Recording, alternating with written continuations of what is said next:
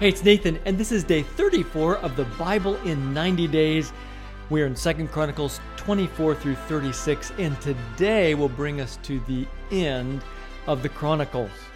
We start in chapter 24, and 24 makes a critical note in the first few lines. Joash did what was right in the eyes of the Lord all the years of Jehoiada the priest. Jehoiada chose 2 wives for him, and he had sons and daughters. The chapter then proceeds to record the young king's work to restore the temple, which had been vandalized by Athaliah's sons. This part of the story is told well in 2 Kings chapter 12. The second half of the chapter, however, records a tragic turn. And I quote, "After the death of Jehoiada, the officials of Judah came and paid homage to the king, and he listened to them. They abandoned the temple of the Lord, the God of their ancestors, and worshipped Asherah poles and idols." Jehoiada's son, Zechariah, challenged Joash's wicked course and was stoned to death. His dying words, "May the Lord see this and call you to account." In an apparent answer to this prayer for justice, we find this account in the chapter. And I quote, "At the turn of the year, the army of Aram marched against Joash. It invaded Judah and Jerusalem and killed all the leaders of the people." Joash is left severely wounded and then is assassinated in his bed. Chapter 25 finds Amaziah, son of Joash, taking the throne. One of the fascinating points in the chapter is that of Amaziah hiring soldiers from Israel to fight for Judah, and then being told by a prophet, "Don't go to war with them, for the Lord is not with Israel, not with any of the people of Ephraim." Unfortunately, the Israelite troops, after being sent away, raided towns belonging to Judah on their way home, killing 3,000 people and taking lots of plunder. Sometime later, Amaziah, king of Judah, incited a civil war that proved devastating to his kingdom. This story is also found in 2 Kings chapter 14. Chapter 26 finds Uzziah ascending the throne of his father, Amaziah, at the age of 16. He reigned 52 years doing right. He's referred to as Azariah in 2 Kings 15. And I'm quoting a bit here. Uzziah had a well-trained army. It was over 300,000 men. They were ready to go out by divisions according to their numbers.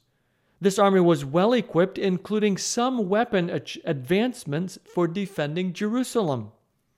And I'm quoting, "Devices invented for use on the towers and on the corner defenses so that soldiers could shoot arrows and hurl large stones from the walls." Tragically, after Uzziah, and I'm quoting, "After Uzziah became powerful, his pride led to his downfall. He was unfaithful to the Lord his God and entered the temple of the Lord to burn incense on the altar of incense." While 2 Kings mentions that Uzziah had leprosy, it does not mention the cause. However, here in 2 Chronicles, the cause is given. And it's quite simply this. The priests confronted the king for entering the temple to offer incense. And the king is angered at their rebuke and, while in a rage, becomes leprous. Thus, Uzziah lived in a separate house and was banned from the temple for the rest of his life. Jotham, and I'm quoting, his son, had charge of the palace and governed the people of the land. Upon his death, Jotham officially succeeded his father as king. Chapter 27 reports that Jotham reigned for 16 years doing right, but the people continued to behave corruptly. During his reign, he built towns, forts, and towers in the wooded areas, as well as conquered the Ammonites and received tribute. Upon his death, Ahaz, his son, succeeded him, reigning 16 years. In chapter 28, we find that Ahaz, and I quote briefly, "followed the ways of the kings of Israel and also made idols for worshiping the Baals." The Arameans attacked Judah during his reign, as is recounted in 2 Kings 16. Israel also attacked Judah, inflicting heavy casualties and taking captives. However, the Israelites are quickly rebuked by God through Oded, who's a prophet, returning the captives to Jericho. 2 Kings 16 records Ahaz's attempt at making a treaty with Tiglath-Pileser of Assyria, but 2 Chronicles observes that Tiglath-Pileser gave him trouble instead of help. And then I quote here again, in his time of trouble, King Ahaz became even more unfaithful to the Lord. Important additional details regarding Ahaz turn to pagan worship are found in 2 Kings chapter 16. Hezekiah follows his father as king. In chapter 29, Hezekiah takes the throne and begins to undo what his father had done, bringing important reforms, doing what was right. He reigned 29 years. The chapter records that Hezekiah was a courageous leader working to restore the temple and its services. And I'm quoting now, the priests went into the sanctuary of the Lord to purify it. They brought out to the courtyard of the Lord's temple everything unclean that they found in the temple of the Lord. The Levites took it and carried it out to the Kidron Valley.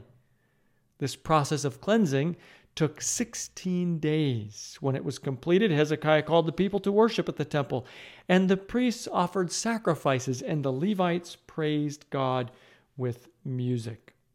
Then Hezekiah said, and I'm quoting, "You have now dedicated yourselves to the Lord. Come and bring sacrifices and thank offerings to the temple of the Lord."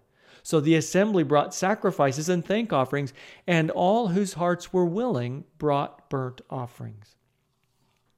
Chapter 30 records the people celebrating the Passover, though delayed by a month. And I'm quoting now, because not enough priests had consecrated themselves and the people had not assembled to Jerusalem. Couriers are sent throughout Israel and Judah, urging the people to gather for the Passover, instead of being stiff-necked as their ancestors had been. A very large crowd assembled in response to the invitation and began to celebrate the festival of unleavened bread in the second month, as well as the Passover on the 14th day of that second month. The chapter makes a fascinating note, and I'm quoting, "Although most of the many people who came from Ephraim, Manasseh, Issachar, and Zebulun had not purified themselves, yet they ate the Passover, contrary to what was written. But Hezekiah prayed for them, saying, 'May the Lord, who is good, pardon everyone who sets their heart on seeking God, the Lord, the God of their ancestors, even if they are not clean according to the rules of the sanctuary.' And the Lord heard Hezekiah and healed the people." The celebration was so powerful that, and I quote again, "the whole assembly then agreed to celebrate the festival 7 more days. So for another 7 days, they celebrated joyfully." The result, and I'm quoting again, "There was great joy in Jerusalem, for since the days of Solomon, son of David, king of Israel, there had been nothing like this in Jerusalem." Chapter 31 records that, and I quote yet again, "When all this had ended, the Israelites who were there went out to the towns of Judah, smashed the sacred stones, and cut down the Asherah poles. They destroyed the high places and the altars throughout Judah and Benjamin, and in Ephraim and Manasseh. After they had destroyed all of them, the Israelites returned to their own towns and to their own property." The rest of the chapter reports that Hezekiah worked to restore the priests and Levites to their respective roles, ensuring as well that the Levites had generous support from the people so they could focus on their work of ministry. As a result, the priests and Levites had plenty to eat and much left over. Additional assignments are made in the chapter as well, in an effort to fully restore the worship of God. Chapter 32 records Sennacherib's invasion of Judah, similar in detail to 2 Kings 18 and 19. Hezekiah became ill, and that's also recorded here in 2 Chronicles chapter 32. The details of this are found in 2 Kings chapter 20. Tragically, however, after his recovery, which is detailed in 2 Kings 20, And I'm quoting now, Hezekiah's heart was proud, and he did not respond to the kindness shown him. Therefore the Lord's wrath was on him and on Judah and on Jerusalem. Then Hezekiah repented of the pride of his heart, as did the people of Jerusalem. Therefore the Lord's wrath did not come on them during the days of Hezekiah. The rest of the chapter records some of Hezekiah's great wealth and achievements, including storage facilities, livestock enclosures, as well as channeling the Gihon spring down to the west side of the city of David. And that last phrase is a quote. The chapter also references the visit from the Babylonians, which is recorded back in 2 Kings as well. Upon his death, his son Manasseh succeeded him. Chapter 33 records Manasseh's wicked reign of 55 years. Similar details can be found in 2 Kings chapter 21. However, there are some unique details here. And now I quote, "The Lord spoke to Manasseh and his people, but they paid no attention. So the Lord brought against them the army commanders of the king of Assyria, who took Manasseh prisoner, put a hook in his nose, bound him with bronze shackles, and took him to Babylon. In his distress, he sought the favor of the Lord his God and humbled himself greatly before the God of his ancestors. And when he prayed to him, the Lord was moved by his entreaty and listened to his plea. So he brought him back to Jerusalem and to his kingdom. Then Manasseh knew that the Lord is God." The chapter also records Manasseh's construction efforts as well as steps he took in reform after returning to God. After his death, his son Amon took the throne, reigning only 2 years, doing evil like his father, and refusing to humble himself. He is assassinated, and Josiah, his son, takes the throne. Chapter 34 reports that Josiah began to reign when he was just 8 years old, doing right, reigning for a total of 31 years. Young Josiah's reign is one of the most courageous in the history of all the kings of either Israel or Judah, and comparable even to the reign of David. The details here are essentially a repeat of 2 Kings chapters 22 and 23. Chapter 35 records Josiah leading the people in the celebration of the Passover. The details are quite similar to those recorded in 2 Kings chapter 23. Josiah died of an arrow wound sustained in a battle against Pharaoh Necho, who actually had no interest in fighting with Judah. In fact, and this is fascinating, Pharaoh's message to Josiah not to face off in battle, the text says, was at God's command. So apparently, God was trying to deter Josiah from rushing into battle, even using a message sent by or through the Pharaoh of Egypt. Chapter 36 reports that Jehoahaz, son of Josiah, was made king in his place. He reigned 3 months, but was dethroned and taken captive by the king of Egypt, who imposed a heavy tax and placed Eliakim on the throne, carrying Jehoahaz back to Egypt. Most of the chapter parallels the record found in 2 Kings chapters 24 and 25, including additional details. The one notable passage is this, and I quote, "The Lord, the God of their ancestors, sent word to them through his messengers again and again, because he had pity on his people and on his dwelling place. But they mocked God's messengers, despised his words, and scoffed at his prophets until the wrath of the Lord was aroused against his people, and there was no remedy."